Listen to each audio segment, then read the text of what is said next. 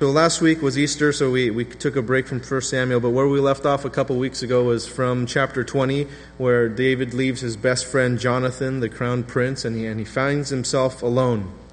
Right? He can't go home to his wife, the Princess Michal, because it's probably being watched by Saul's men, so he can't go there, and there is probably Gibeah, because that's where Saul lived, so that's probably where it was. And he can't go back to Bethlehem, his own hometown, to his mom and dad and his brothers, because that's probably being watched as well now. So he has not too many options, right?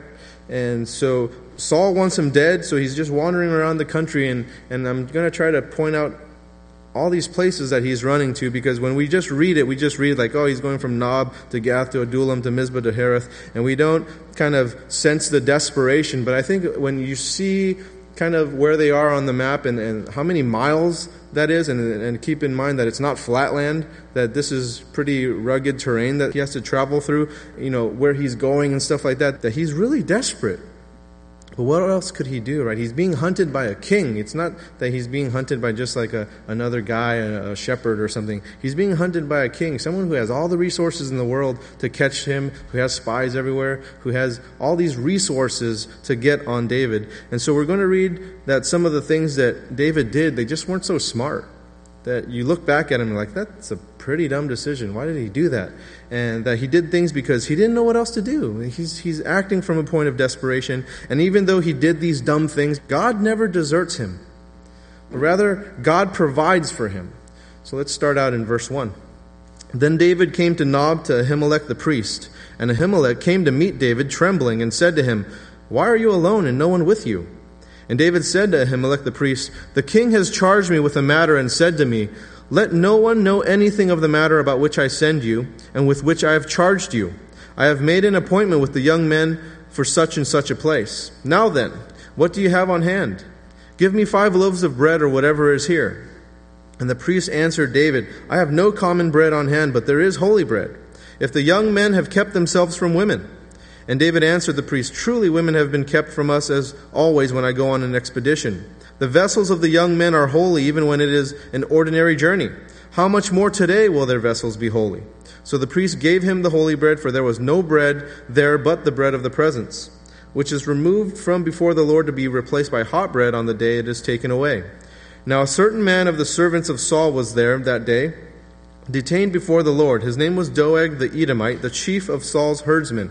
Then David said to Ahimelech, 'Then have you not here a spear or a sword at hand? For I have brought neither my sword nor my weapons with me, because the king's business required haste.' And the priest said, 'The sword of Goliath the Philistine, whom you struck down in the valley of Elah, behold, it is here wrapped in a cloth behind the ephod. If you will take that, take it, for there is none but that here.' And David said, 'There is none like that, give it to me.'" Nob is northeast, just outside of Jerusalem, where the tabernacle was at the time. And it was the center of their worship. And we read from verse 1 that Ahimelech the priest noticed that something just wasn't right. That he met David trembling. And David needed some things from Ahimelech, but he doesn't want to endanger him by getting him too involved and knowing what he's actually doing by assisting him to escape from Saul. So he doesn't go into all that detail. So David makes some excuses as to why he's alone, why he had nothing on him, including weapons, which is really suspicious, because this is the captain of the army. You don't have a weapon? That's your job.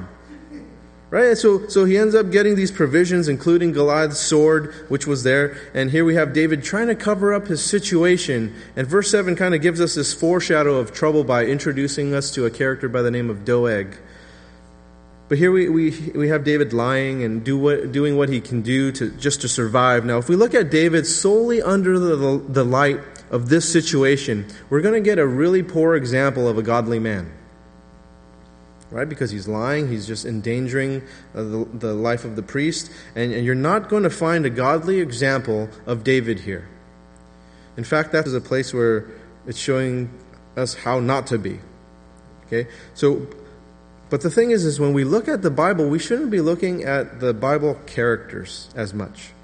Sometimes we focus so much on looking at these human characters, but if we just look at human characters of the Bible, those people will lead us astray.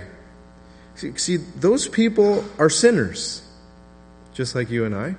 And they will lead you astray. And, to be honest, we can't be too hard on David here because he's acting out of desperation. And it's not to give David an excuse to his sin and his deception, but let's put ourselves in David's sandals for a moment. Okay? The guy just lost his wife, his entire family. He lost all his friends. He lost his livelihood, the way that he makes money. He lost his home. So before we kind of judge him on his ethics, let's kind of understand where David is coming from, understand kind of his background. He was really desperate. Really desperate. He didn't have too many options. He's being hunted down by a king.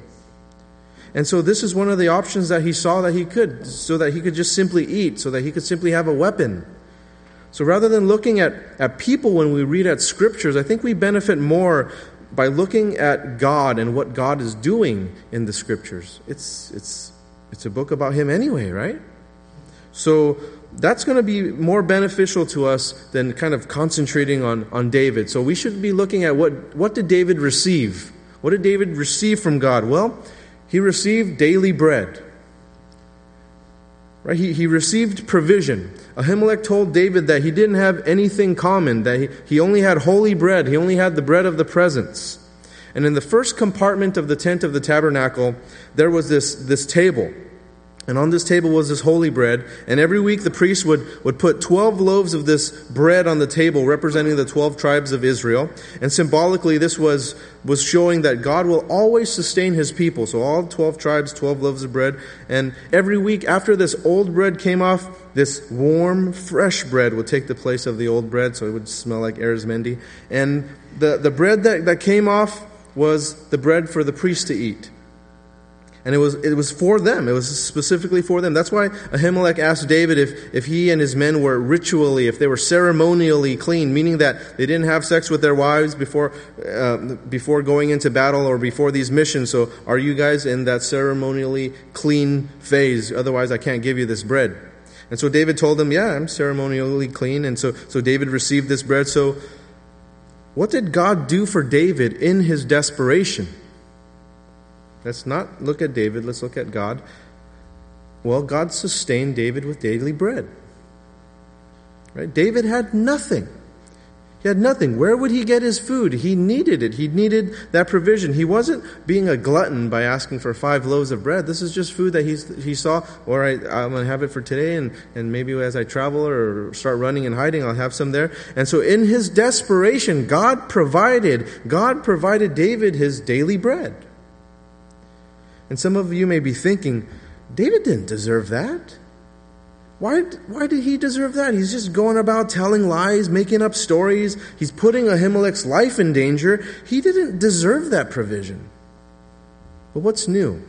Because we should ask ourselves, do we?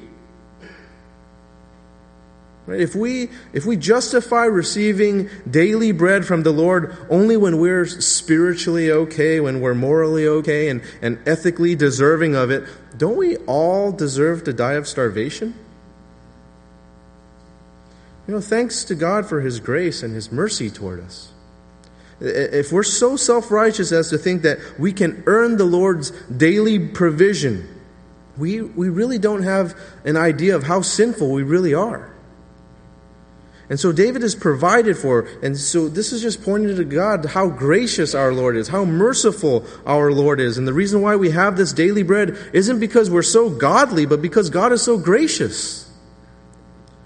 And how the Lord provides for us in our desperate situations, whether we're desperate in our finances or in our marriages, in our relationships, in our spirituality, or whatever brings us to a point of desperation, you have to ask yourself, did I still eat today? Did I still get a slice of bread?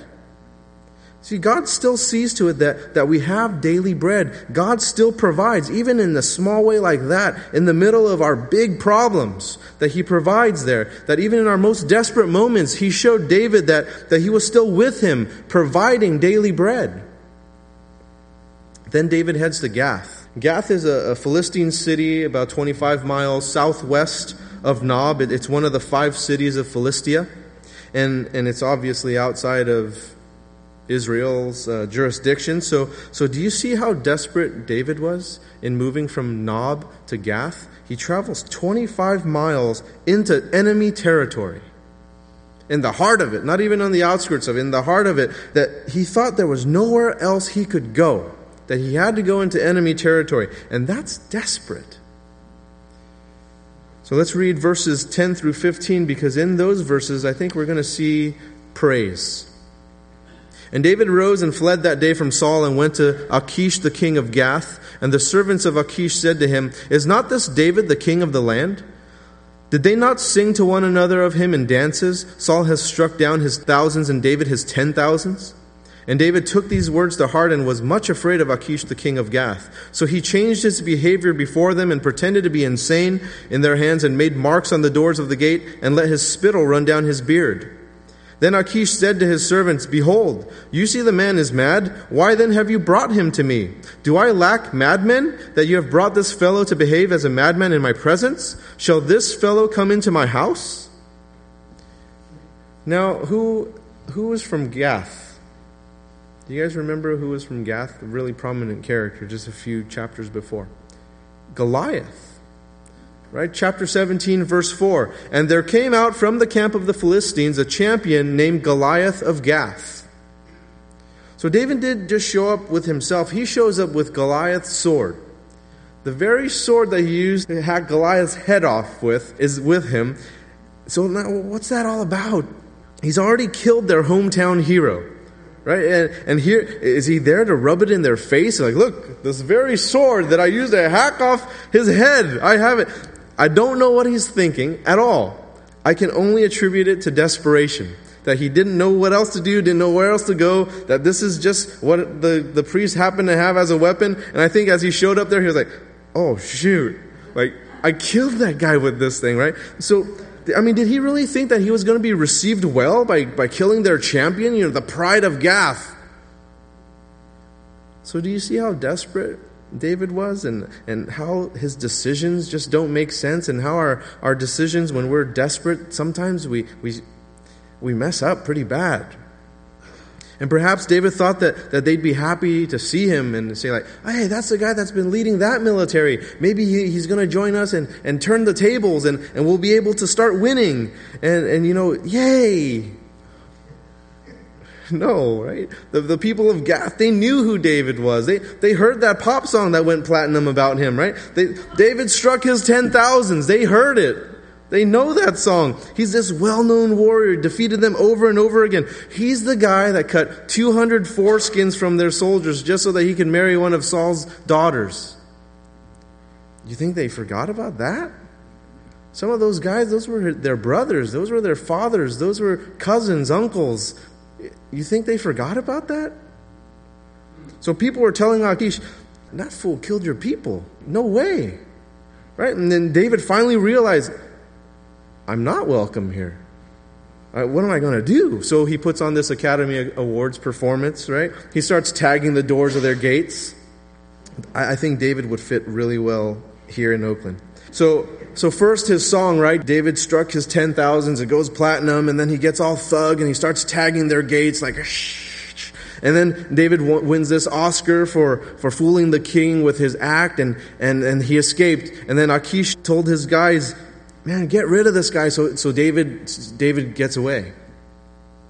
So you might ask, how is that praise? How is there praise in that? Well, he did a really stupid thing by showing in Gath, didn't he? I mean, that's dumb.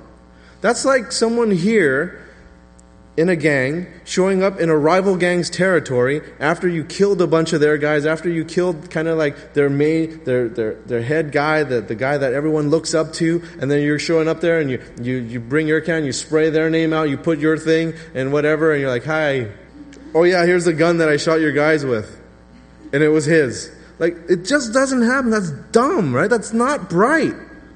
But then David pulls off this pretty clever move by acting kind of dumb, acting insane. And he probably thought it was a good idea at first when he was going there. He's like, yeah, they'll accept me. They'll accept me.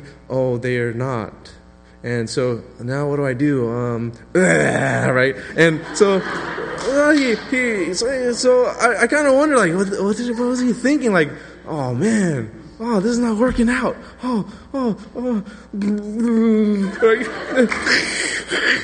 Right? And so this is the stuff that the Psalms are made of, right? And you check out Psalm chapter 56, 1 through 4. To the choir master, according to the dove on far off terebinths, a miktam of David, when the Philistines seized him in Gath. Be gracious to me, O God, for man tramples on me. All day long an attacker oppresses me. My enemies trample on me all day long, for many attack me proudly. When I am afraid, I put my trust in you. In God, whose word I praise, in God I trust. I shall not be afraid. What can flesh do to me? You'll read that psalm there, and you notice that he doesn't put the emphasis on himself. Right? He didn't praise his quick thinking. He didn't praise how good of an actor he was or anything like that, how clever he was. His confidence is in God, not in his own giftings, not in how he pulled himself out. He put his trust in God, and so to God be the glory for this. Or how about Psalm chapter 34? Of David, when he changed his behavior before Abimelech, a.k.a. Achish, so that he drove him out and he went away. I will bless the Lord at all times. His praise shall continually be in my mouth. My soul makes its boast in the Lord. Let the humble hear and be glad. O magnify the Lord with me, and let us exalt his name together. I sought the Lord, and he answered me and delivered me from all my fears. And so you see how David, he's driven to praise. He's driven to worship. And instead of reading this entire psalm, I just want to point out the verses that have the word all in them. And now keep in mind that this is reflecting on what David has been going through as being one that is hunted.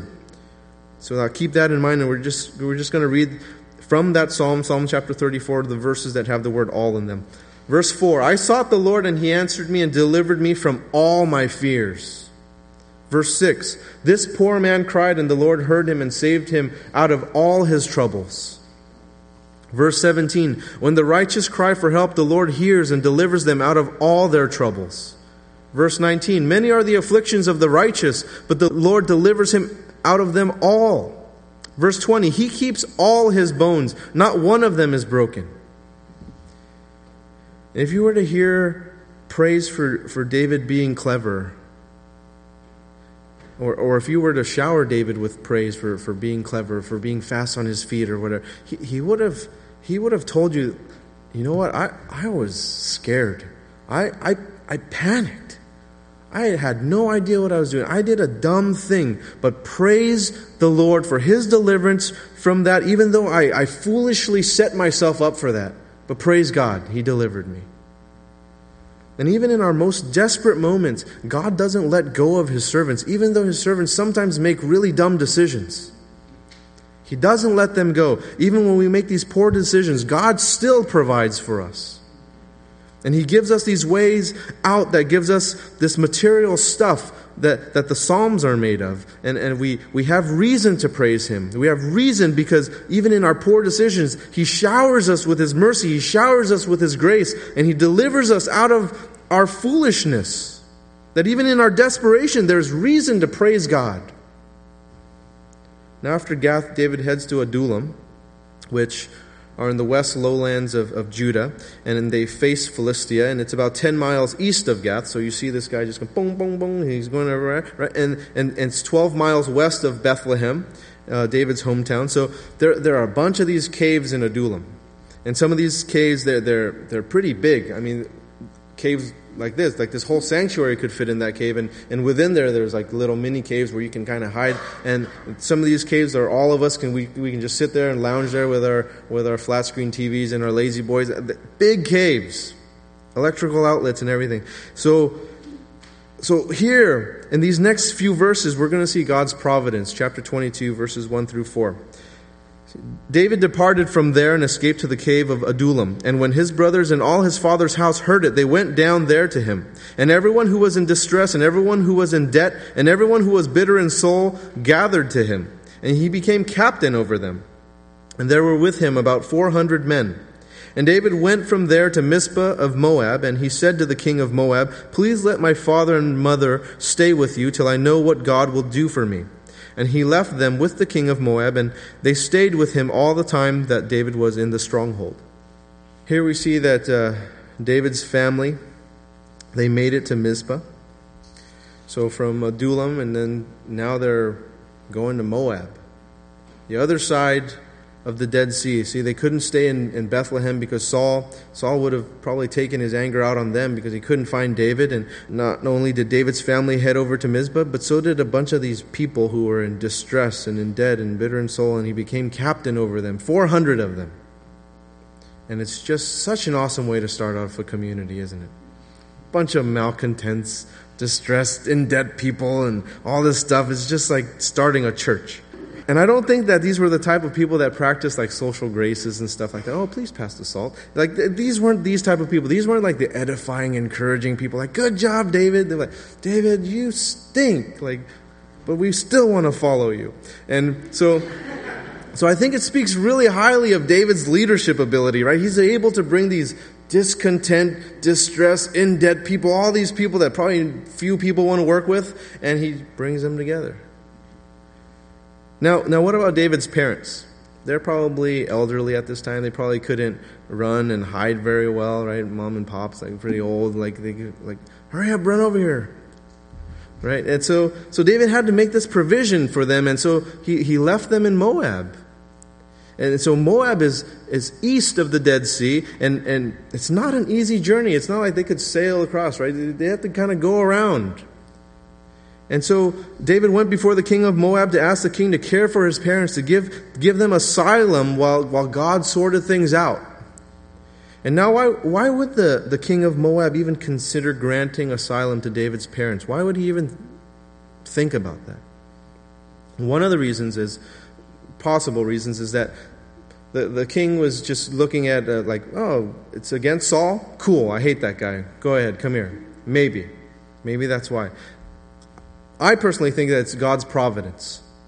God's providence. And you might ask, how? How can that be God's providence? Well, you have to look at generations before. Generations before, David had this great-grandmother named Ruth, right, who was a Moabite. And you read in chapter 4 of Ruth. Naomi was Ruth's mother-in-law. And so it kind of goes up before then. And so she helped Ruth hook up with this guy Boaz, this just magnificent looking man. And so Boaz was this rich farmer, and Ruth and Boaz had this son named Obed, and Obed had a son named Jesse, and Jesse is David's dad. And so there's this connection to Moab, as Ruth, David's great-grandmother, was a Moabite woman. So the king granted this asylum, that there was enough of an in, there was enough of a connection so that David could work something out with the king of Moab to provide the safety for his parents. So let's take a look at how David became Ruth's great-grandson. So Naomi, Ruth's mother-in-law, Naomi, her life just fell apart. Like it was bad. Now let's just read Ruth chapter 1, verses 1 through 5 to get a glimpse of this. In the days when the judges ruled, there was a famine in the land. And a man of Bethlehem in Judah went to sojourn in the country of Moab, he and his wife and his 2 sons. The name of the man was Elimelech, and the name of his wife Naomi. And the names of his 2 sons were Mahlon and Chilion. They were Ephrathites from Bethlehem in Judah. They went into the country of Moab and remained there. But Elimelech, the husband of Naomi, died, and she was left with her 2 sons. These took Moabite wives. The name of the one was Orpah, and the name of the other Ruth. They lived there about 10 years. And both Mahlon and Chilion died, so that the woman was left without her 2 sons and her husband. So you see how tragic it was for Naomi. She left her land because of famine. So they uprooted the entire family, and they go into this foreign land, and then she loses her husband. And so widows at the time, it wasn't like they had life insurance. It wasn't like they were provided for. She had to depend on her 2 sons now. And then they died. So where is she now? She's totally destitute. And so after reading that, you have to wonder, what type of fruit can that tragedy possibly bear? Right? We might have no clue as to what we're going through during our tragedy, because the fruits from our current tragedies might not come to fruition until generations later.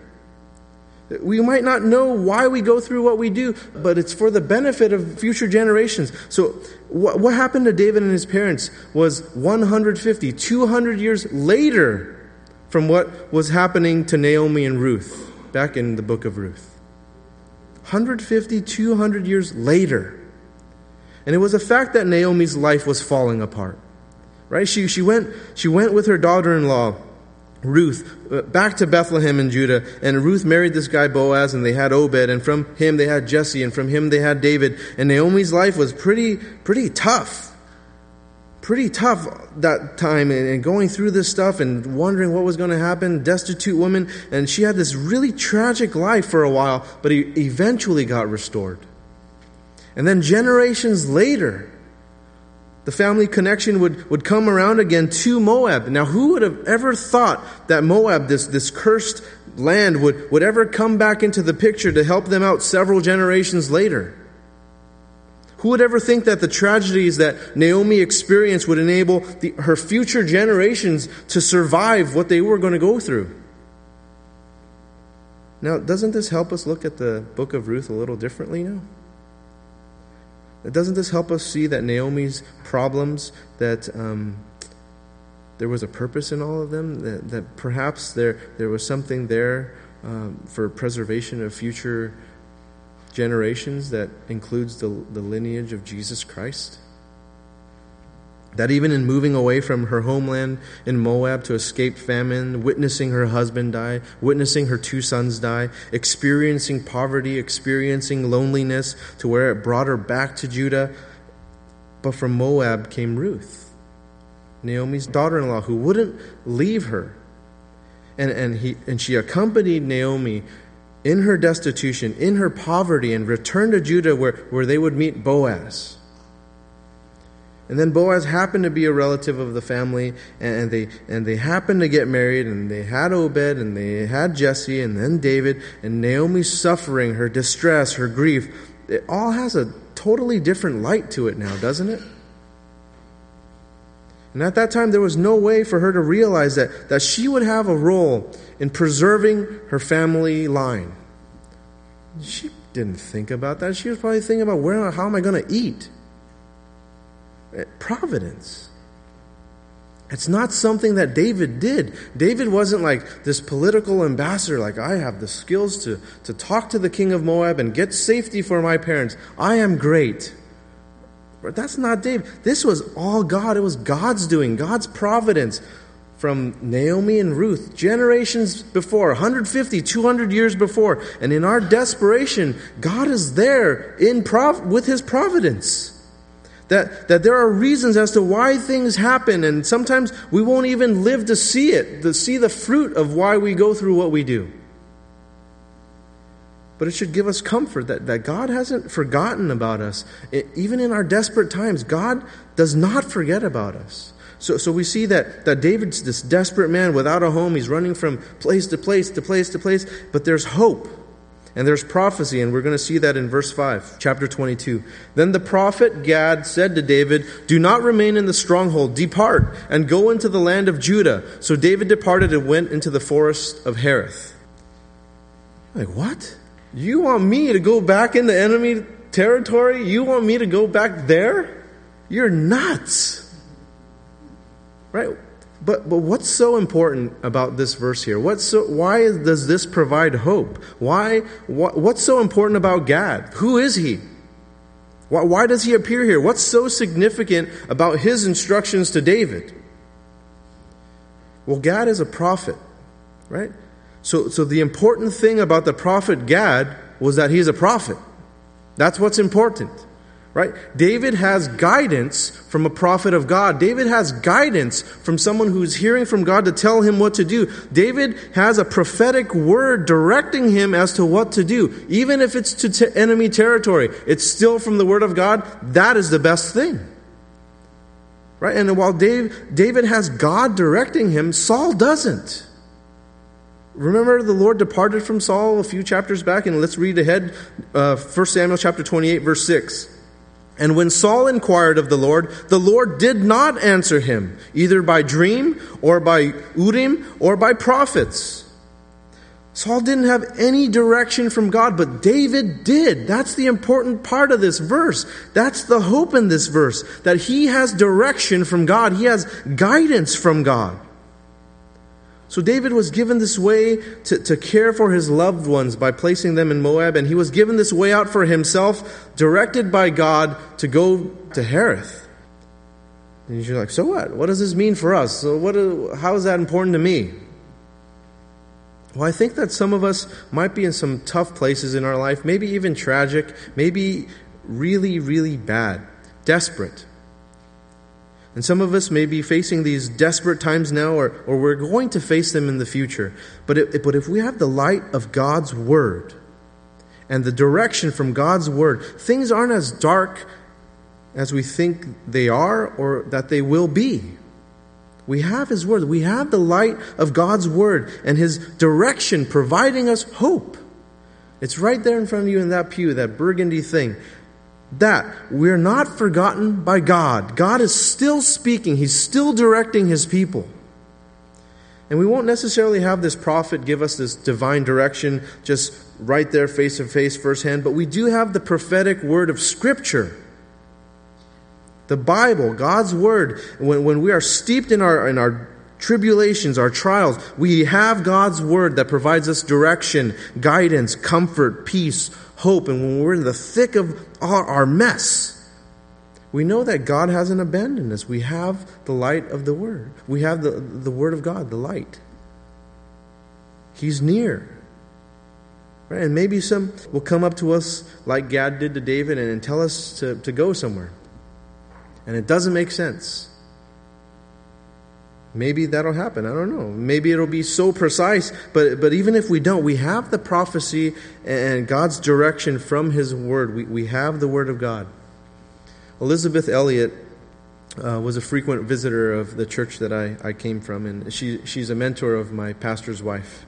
And I've had the pleasure of speaking with her a few times. When she was asked how she came through being a widow after her husband Jim Elliot was killed in Ecuador for trying to witness to these different tribes, and she lost several friends there, and she replied, it was because of the Scriptures. It was because of the Scriptures. And she didn't mean that she understood the concepts of the Bible more. She didn't mean that she gained more understanding of doctrine. What she meant was that in her time of suffering, in her time of distress, she sought God's speech to His people in the Scriptures. And in her circumstances, she heard God speaking to her. And in God speaking to her, she knew that He was near. Jesus said in John chapter 10, verse 27, "My sheep hear my voice, and I know them, and they follow me." In our times of trial, in our times of distress, read God's Word. That's your light out. It's not as literature, but as God speaking to you. As God's speech to you. Because as we hear His voice, we'll know He is near. And we have prophecy. We have God's Word that sustains us. And what we have in the Bible are the transcripts of our Master's speech. And God holds us up in our desperation. And sometimes He does it quietly. And sometimes we read the Word in our distress and in our desperation, and it doesn't sound like God is speaking to us at all, or it's so faint that you can't even understand what's going on. And perhaps God's provision is simply just a slice of bread for you that day to nibble on. Perhaps God's deliverance will be recognized after you get out of a tight squeeze, making a really foolish decision like visiting Gath, and then like, woo, how did I get out of that one? Maybe it'd be that. Maybe it's something, it's like God orchestrating something that you won't know while you're alive, but it is for your family in the future. Maybe it's that. Maybe something is going to come into your life and someone's going to come directly to your life and speak something directly to you from God. All of that stuff, all of them possibilities, right? And all of it is there for us in our times of trouble, in our times of panic, desperation, suffering, confusion. And David's trouble is very much like someone I hope all of us know as our shepherd. Jesus said in Matthew chapter 8, verse 20, "Foxes have holes, and birds of the air have nests, but the Son of Man has nowhere to lay his head." Jesus understood exactly David's troubles.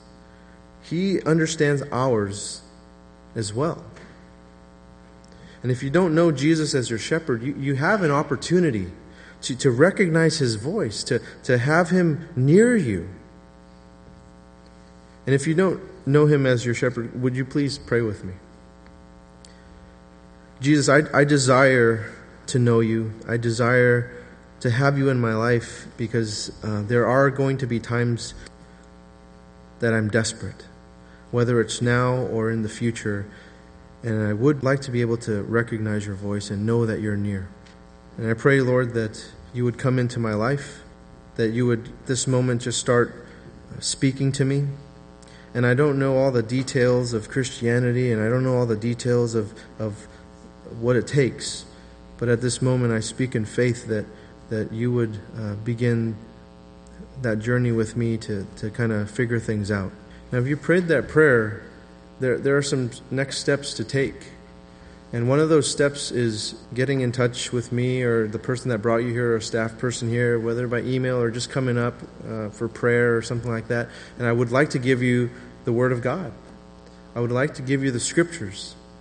And in that, we can kind of go through the next steps of what's going to happen next and kind of go on this journey together. And I'd like to have you meet some folks.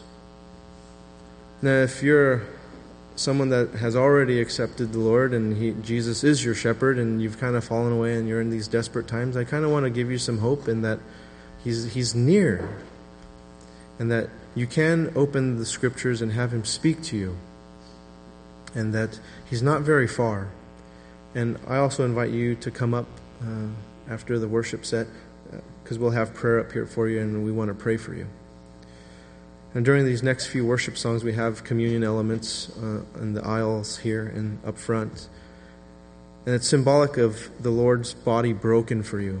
And it's symbolic of His blood spilled for you so that you can have a communion with a holy God, a relationship with a holy God for His sacrifice that He made so that you can have that relationship.